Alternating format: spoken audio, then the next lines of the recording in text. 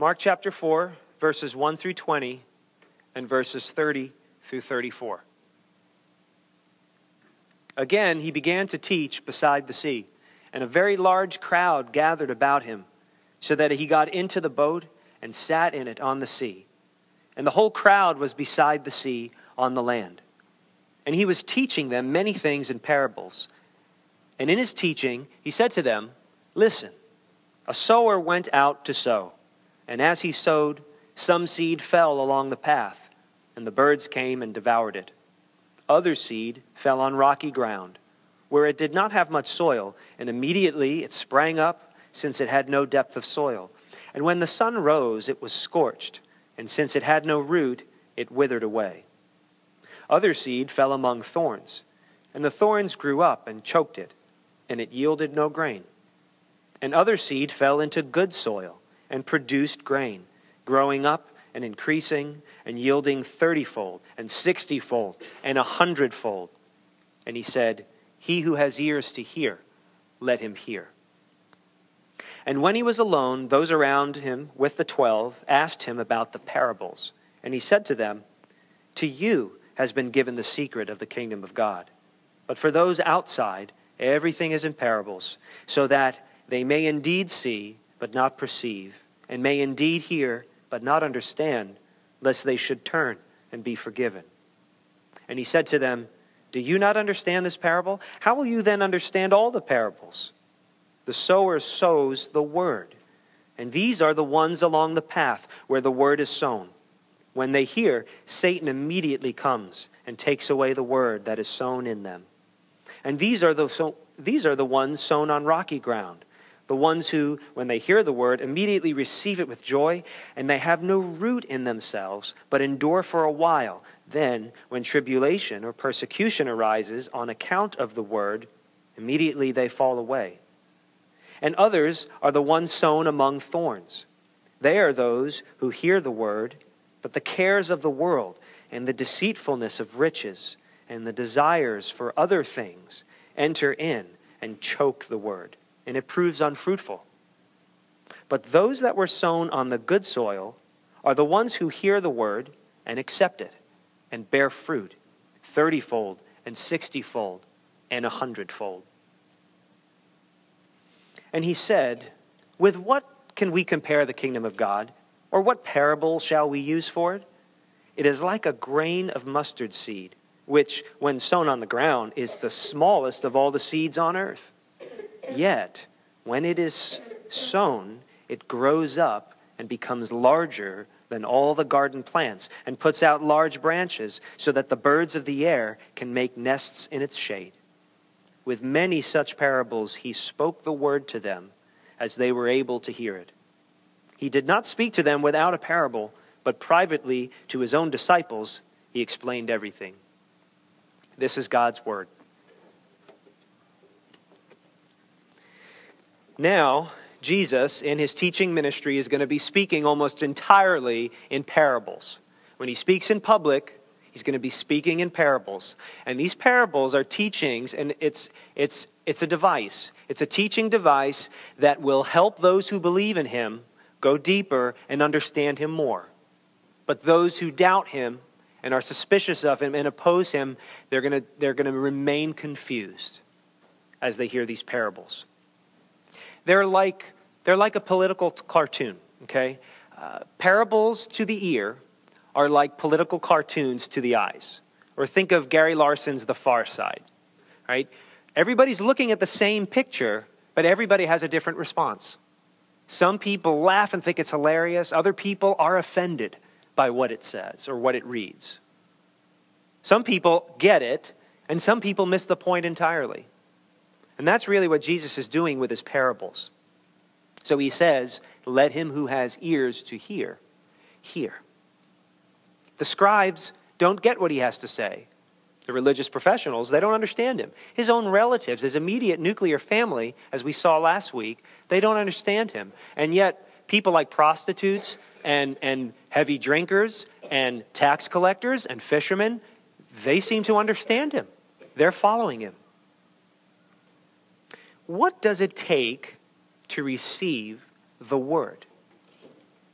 what does it take to hear the words of Jesus, or biblical Christianity, the Christianity represented in the Bible, and actually receive it in faith, believe that it's true, and allow it to change the way you think and change the way you make decisions, change your entire life? Right? Because everybody's hearing the same thing, but people respond to it differently. What does it take to receive the word? Enduring saving faith is the result of good conditions.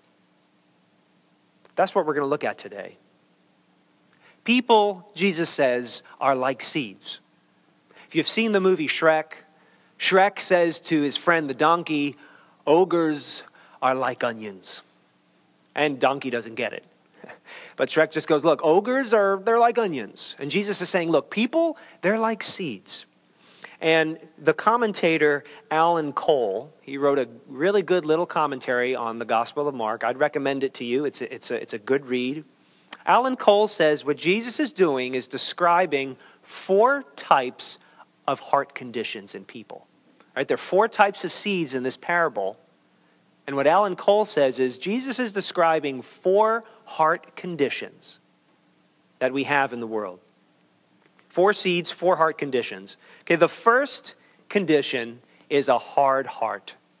And we see it in verse 15. Jesus says, these are the ones along the path where the word is sown. When they hear, Satan immediately comes and takes away the word that's sown in them. Some people are just simply opposed to the message, is what Jesus is saying. Okay? I've heard people say, when I explain Christianity to them, explain what Jesus did, who he is, what he said, and they simply say, that's just not for me. I'm just not interested. And for some people, it's just that simple. It doesn't relate. It doesn't connect. They're just not interested. You can spill your guts and pour out your heart and give them this amazing apologetic, intellectual argument, and they just go, you know what, that's just not for me. Thank you, but no thanks. I'm glad it's true for you, but I got to find my own truth. Some people are downright opposed to it and critical and argumentative and offensive, right? For some people, they just politely say, I'm just not interested in hearing this. Some people get very angry about it and become your enemy when you talk about it. Some people did that to Jesus. So some people are just opposed immediately. Forces within them and forces outside of them that have spiritual weight in the world in which we live. Jesus says it's Satan. Okay, they're at work. These forces are at work, making the word unpalatable, untenable. The second they hear it, they're unable to receive it. Jesus says there's another type of seed. There's another type of heart condition. It's the shallow heart. Verses 16 and 17, he says, these are the ones sown on rocky ground. The one who, when they hear the word, immediately receive it with joy, and they have no root in themselves, but endure for a while. Then, when tribulation or persecution arises on account of the word, immediately they fall away. Some people receive the message, Jesus says, but only partially. They only receive it partially so that when the message in them is really tested, they don't stick with it. Some people receive the news of Christianity, the good news of the kingdom of God, as Jesus describes it in Mark, but only partially, meaning they have an incomplete worldview. They're drawn to Jesus. They like what he says. They like who he is. Seems like a really humble guy and a wise teacher. And yeah, I can get into this. This sounds like a good idea. Sure, I'll be a Christian. I'll follow Jesus. I dig what he has to say. But their worldview, their perspective isn't completely changed. And so the second they meet adversity as a result of their Christian faith, they back away. They give it up. Many Christians in the early church, once the Roman Empire, after a couple of centuries, began seriously persecuting Christians in the Greco-Roman world, many people who called themselves Christians fled. They walked away from the church. They denounced their faith out of fear of persecution. Right? This is a very real dynamic even today. I had a friend in college. Becky and I were in InterVarsity Christian Fellowship. It was very evangelistic. We were talking about Christianity with people on campus, and a young guy became a Christian. in the spring semester near the end of the year. He was very excited about Christ. I was impressed. He was out telling other people on campus about Jesus, quoting biblical passages that I hadn't even heard of. And I was just so impressed with his excitement and his humbleness, his zeal, and his ability to communicate the truth of the gospel that he had just begun to accept and believe. By the fall, he had rejected it. He came back that fall in September, and he avoided us. He didn't come to our meetings. He stayed away. Whenever we saw him, he looked dejected. He looked disappointed. We finally asked him, what's going on? He just said, over the summer, I started thinking about it. I talked to other people. I looked at the world in which we live. There's a lot of pain and suffering in this world. And I can't accept that God, I can't accept that a good God would allow the terrible things in this world to take place. I just can't accept that. And that was it. And he fell away. So he believed partially, received the word partially, okay? But when the difficulties of this world and when the critical perspectives of other people pressed in on him and challenged him, he gave up because he didn't have a deep worldview. He only received the word partially, incompletely, okay?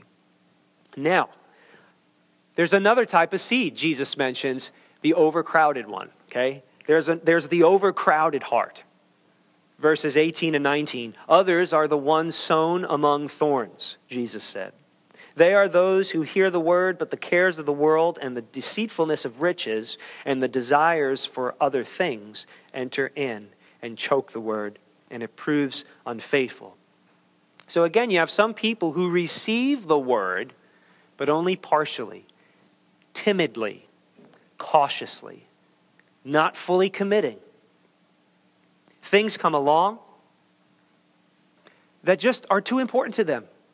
There are just things in life and in the world that you love so much, you just have to serve those things. You have to serve those people. We love leisure in America. We work very hard and we enjoy our days off. But now we work really hard on Saturdays, keeping our kids in sports and taking care of the yard and serving our hobbies. And Sunday comes and we're just beat. We're wiped out. And we really enjoy what's on TV, right? And it's hard to get up and commit to something on Sunday too. And to commit to a group of wacky people that you don't even know from all over walks of life. Right? It's easier to have things your way. Leisure is really important to Americans because we work so hard. So Sundays are for my rest, are for me to do my will, to accomplish my agenda before I have to go back into the rat race on Monday morning. Right? It's hard to follow Jesus when the going gets tough. We care very much about money. We care very much about relationships. We care very much about our future. And so we want to protect those things and those people. And the word that is sown demands a lot. The cost is great, Jesus says. Right? And sometimes people just go, the cost is too high. I like it, I believe, but I just can't commit. And Jesus says these are the folks who receive it, but the worries and the cares of this world just choke the word out of influence in their lives. Now, there's another seed. There's a fourth heart condition. It's the good heart. Right? You've got a hard heart. You've got a shallow heart. You've got an overcrowded heart. And Jesus says there's a good heart. Verse 20. Those that were sown on the good soil are the ones who hear the word and accept it and bear fruit, 30-fold and 60-fold and 100-fold. Some people receive the word fully, completely. And what's the result? I find it fascinating that Jesus doesn't give a long description here of why it is that they receive it and what's different about them and what strategy did they use and how come they're different. Actually, he gives a longer description of the other heart conditions than he does the heart condition of the good soil. Okay? How do you know when someone receives the message fully? Jesus says they bear fruit. It's that simple. How do you know that someone has not simply superficially received the message of the kingdom of God according to biblical Christianity, but endures with it, continues, allows it to transform them. How do you know? It says you see fruit that is exponentially greater than the sum of just their faith. Like when Steve showed us that empty kernel of corn, right? One kernel produced 500 kernels. And Jesus is saying the good heart is a heart that receives it, and you know that the reception is authentic because you see fruit. And that's simply the description that Jesus gives to the ones who really understood him, the inner circle, the 12, and then the men and women who were following him who really got what he was trying to say. And why? Why is it? Why do some receive? Simply, good soil. Jesus says the conditions are good. Why? Because the conditions are good. That's what he says. People, in response to God's word, are like seeds. Some germinate and grow, and some don't. And he says, this is what the kingdom of God is like. I got a question for you. How should those on good soil, so to speak, respond to this parable of the sower and the seeds? What do you think? If you would identify as being a seed sown on good soil, how should you respond to this parable? What do you think? How does it make you feel?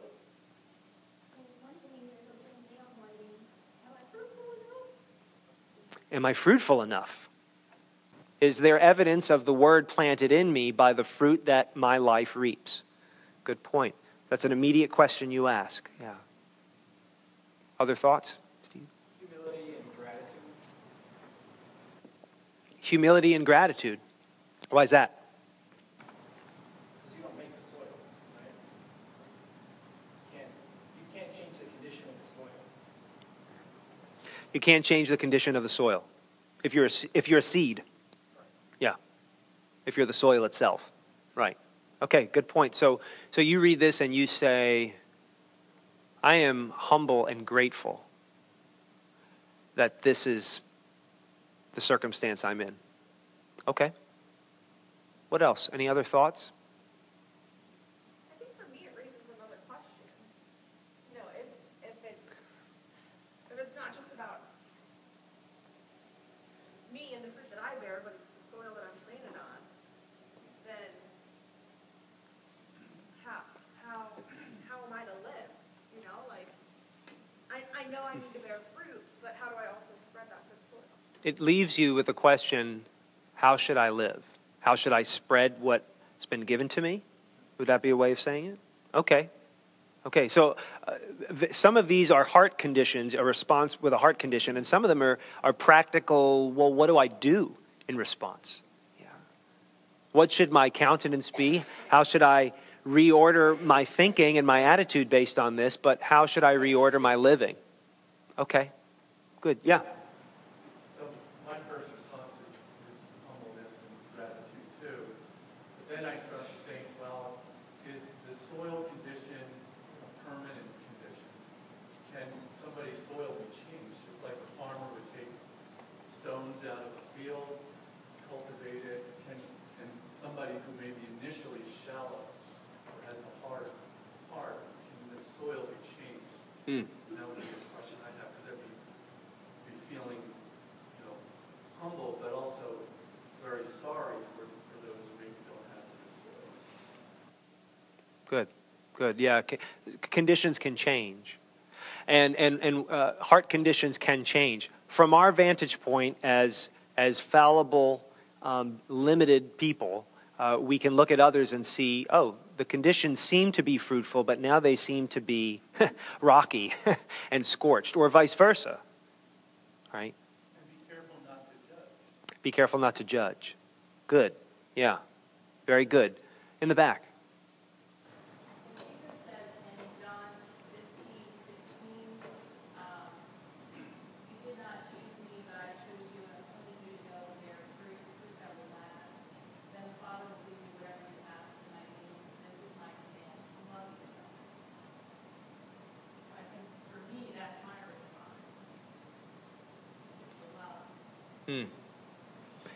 Just repeating, she quoted from John 15, Jesus said to his apostles, "You didn't choose me, I chose you, and called you to bear fruit that will last. And here's the first thing I want you to do, love one another."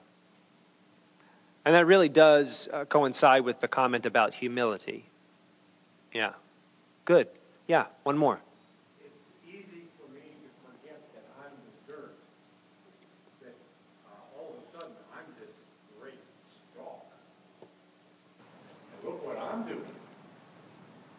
But in reality, it's the dirt, the nourishment from what God has done in me that is driving the growth. Okay, so initially you say, "Look, I'm proud of myself. Look at me. I'm a stalk. This is great. You should put a robe on me and declare me a special saint, because look at me." But to remember, wow, I once was something so small that you couldn't even see me when you looked out over the ground. And it's a result of the good conditions, cultivated, nurtured, that I'm able to stand where I am today, to be fruitful. Yeah, good thoughts, good insights. You know, the New Testament, here's the thing. This is just a parable, okay? It's meant to be taken in a very general terms. So we want to dissect it and make it like one of Paul's letters in the New Testament, where you can pick apart every word to try and figure out what in the world he was saying. This is a very general story meant to help believers understand the truth and skeptics remain cloudy on the issue, right? Until they're given the gift of faith to understand what Jesus is saying. So we have to take it in general terms. Now here's the thing. Jesus interprets the meaning of the parable, right? But he doesn't give us the theology behind the meaning. We have to go to the rest of the New Testament to understand the philosophy behind the meaning of the parable. Okay? We're not going to do that today, but I will say your responses are right on with what the New Testament says. If you look at the New Testament, this is what the New Testament says in response to the dynamics that we see at work in this parable. Two big things. Give thanks and pray. I want to talk to you about thanksgiving. I want to talk to you about prayer. Good conditions are the result of God's care in sowing. A farmer prepares the way for good crops, right?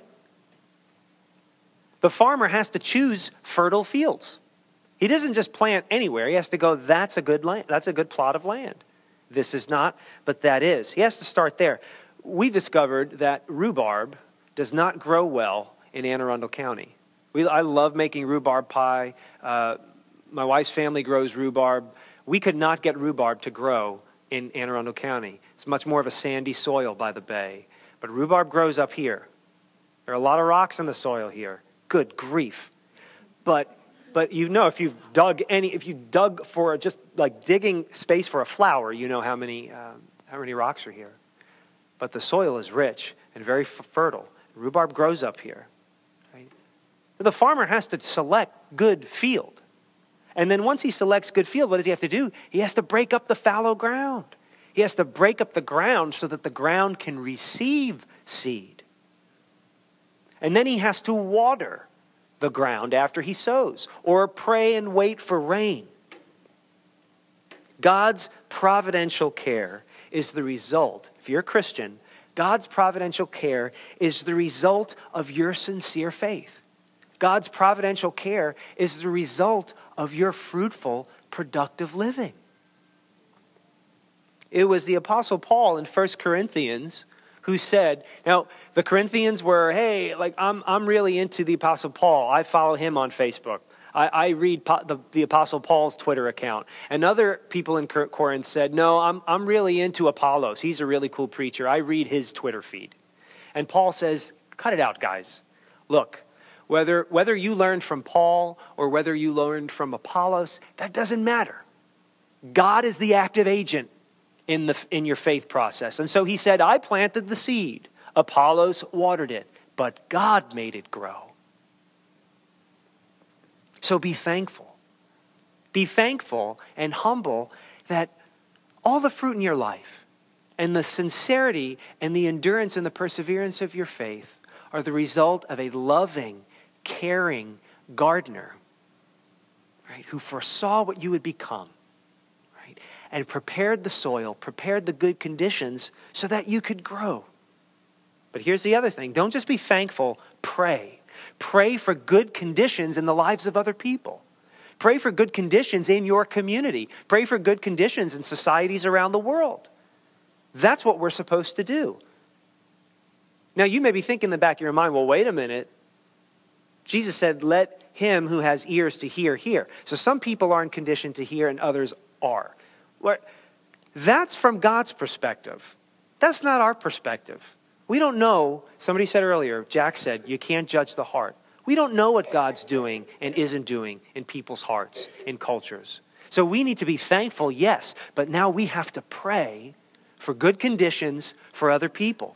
The Apostle Paul, again, speaking to his young friend Timothy, he said to Timothy, I urge that supplications, prayers, intercessions, and thanksgivings be made for all people, for kings and all who are in high positions, that we may lead a peaceful and quiet life, godly and dignified in every way. Let me stop right there for a second. Paul's saying, pray for good conditions in your lives and in society. Why? So that we can enjoy our leisure? No, he goes on to say in 1 Timothy chapter 2, this is good. He's talking about the conditions. He's saying pray for good conditions in society and culture, in government, in community. Why?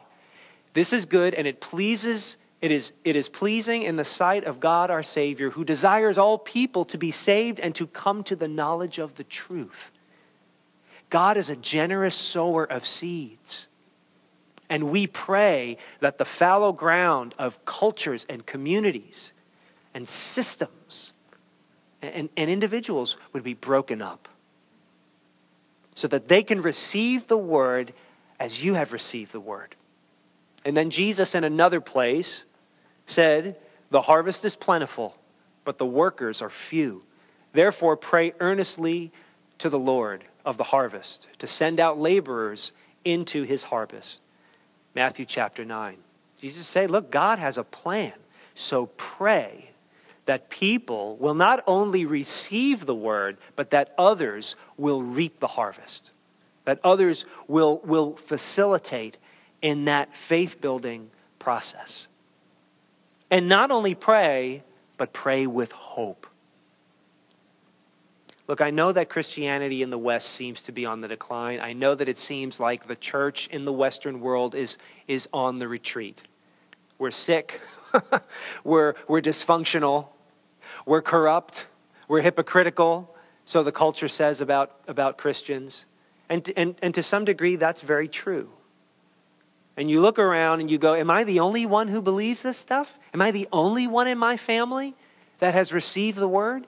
Am I the only one in my school? I think of kids I grew up with, and I have to think, I can't think of many that I knew growing up in church as a kid that are still Christians. And you start to go, what is going on? Maybe there's something wrong with me. Maybe this isn't true after all. But there's several parables that Mark showcases in this chapter. There's another one. Remember the parable of the mustard seed. I read that one. Okay. Parable of the mustard seed is very insightful here. Jesus says, look, right, it's the smallest seed. It's extremely tiny. It looks like nothing. But you plant it and it grows, and eventually it takes over the garden. It's a shrub. It's a giant bush.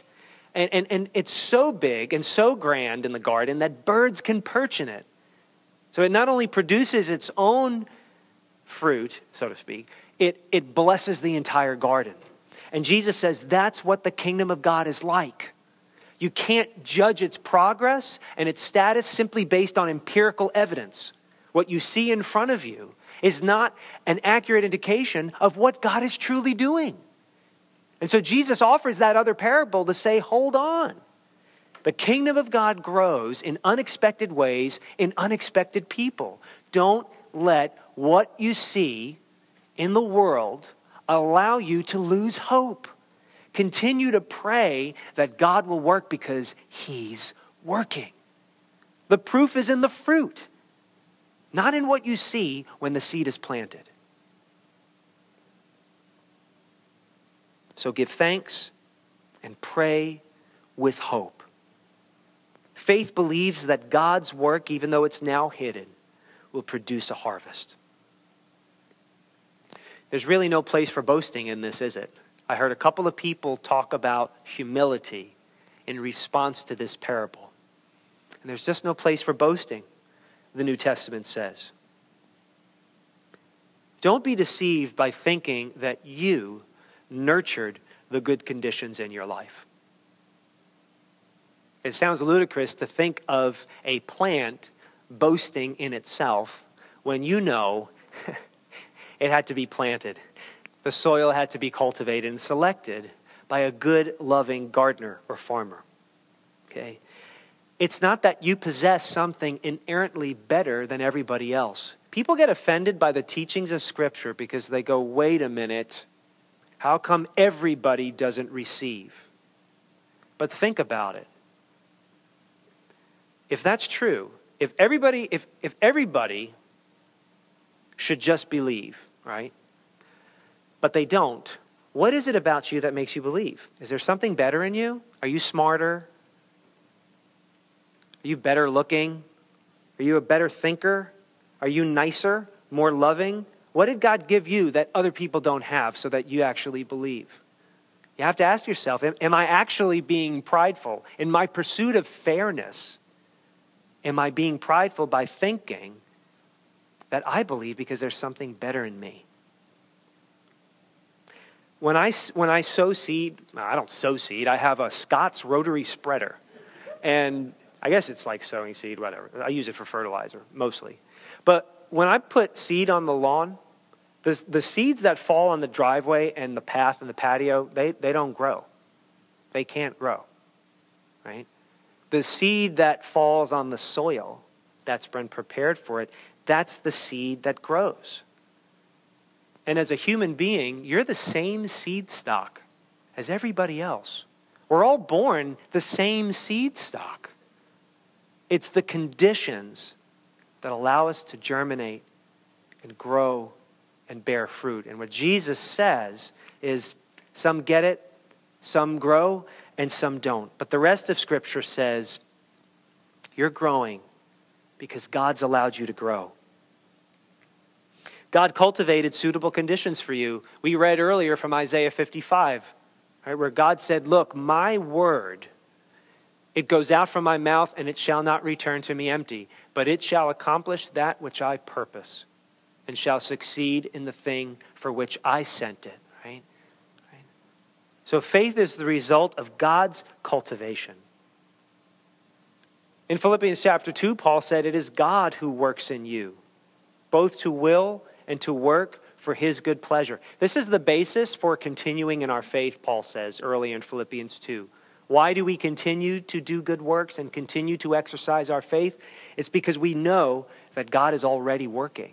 And we're just living in response and in agreement to what God's already doing. Okay. John Calvin said, everything good in the will is entirely the result of grace. You know, when the scripture talks about the heart, it means the will. It means the part of you that motivates your living while you do what you do. It's not the intellect. It's not the emotions. Jesus isn't speaking parables to reach people who have a superior intellect. And he's not speaking in parables to reach people who are more emotionally sophisticated and emotionally open and sensitive. He's going at the heart, which in Scripture means the will, right? The motivational part of you. And John Calvin said, if there's anything good in the will, it's entirely the result of grace. So boasting about ourselves is repulsive, isn't it? It's ridiculous and ludicrous in light of this parable. And it's repulsive to the world. Nobody likes a boastful person in any scenario, especially when it comes to religion and to our status before God. But I'll tell you what the world finds interesting and countercultural. people who boast about God. People who say, hey, it's not me. Let me tell you what God's done. Let me tell you what God's done for me. That's different, because the way the world works is, let me tell you how impressive I am. You should be impressed with me. But people are intrigued when you say, there's really nothing you should be impressed about when you're looking at me. If you're impressed by anything, let me tell you about what God's done for me. That's really what's impressive. That's countercultural. And I think that is how, in human terms, the seed spreads and germinates. It's when people can see radically changed individuals humbly point to a God who has lovingly cultivated their lives. And this is what's so intriguing, the idea that there was one seed that had to die to produce fruit. And this is the heart of Christianity. The night Jesus was betrayed, he said this to his apostles, right? He knew he was going to die. He knew he was going to be executed.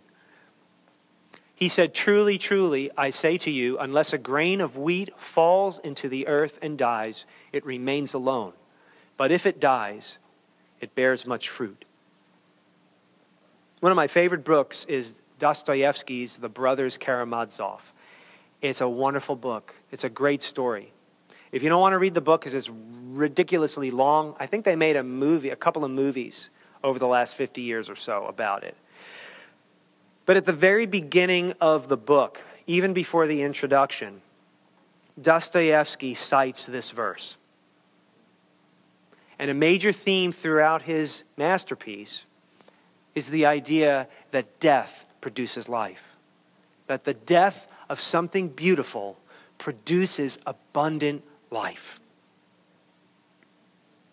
There was a holy seed spoken of in Genesis chapter 3, right near the beginning, when God said to Satan, look, you've messed things up, and here's what's going to happen. The seed from the woman, even though you're going to bruise his heel, the seed from the woman is going to crush your head. And that was the initial promise in the Bible, that someone's going to come, a holy seed from Eve, passed down through generations of the people of Israel. A holy seed would come to crush the head of Satan, who keeps taking these seeds away. And the seed was Jesus. The whole point was to get us to a place in human history where the holy seed could do what he was come to do, to sprout, to germinate, and to produce fruit that was infinitely greater than what he appeared to be able to do as a single individual. And he said right before he died, listen, if a grain drops and dies, it produces fruit, but it's got to drop and die. It can't stay in the fruit. It must be separate. It must be cast off. It must fall to the earth and go through the process of death. Okay? And he was talking about himself. That's what's unique about Christianity. If you're willing to receive that that's possible, okay, that God could die so that you won't have to, in the end, spiritual death, ultimate death, eternal death. The faith you have and the fruitful life you live is the result of Jesus dying so that you could become alive, right? And the gospel is basically that this seed produces an abundant harvest, and this is the harvest right here, 2,000 years later. This is the harvest. And maybe it doesn't look very impressive to us, but he's doing something that's absolutely amazing. And in the end, you're going to look at it and go, oh my goodness, I had no idea. I couldn't fathom what he was doing. It looked like a mustard seed. It looked like something insignificant. But God was working all the time, and now I'm overwhelmed. I'm absolutely overwhelmed. And Jesus is saying in Mark chapter 4, this is how the kingdom of God works. Don't let appearances deceive you. It deceived his relatives. It deceived the religious establishment. It didn't deceive the prostitutes and tax collectors. Don't let it deceive you. And pray that it won't deceive the people around you. Enduring, saving faith is a result of good conditions. So let's give thanks. Yeah, it's Advent season now, but let's just still give thanks for good conditions in our life brought about by a loving God. And let's pray for good conditions in the lives of other people, okay? And let's live by faith, live in hope that although we can't see it, God is doing something amazing. He's building a kingdom that is going to knock your socks off. Let's pray. Father, amazing love, how can it be that thou, my God, should die for me? What amazing love, Father. What amazing power and wisdom. Making us seem like fools you are, Lord. Taking something that's insignificant and shameful and reproachful and embarrassing and just changing the universe through it. Give us eyes to see it, Father. Give us ears to hear what the Lord Jesus is saying to us. And please, Father,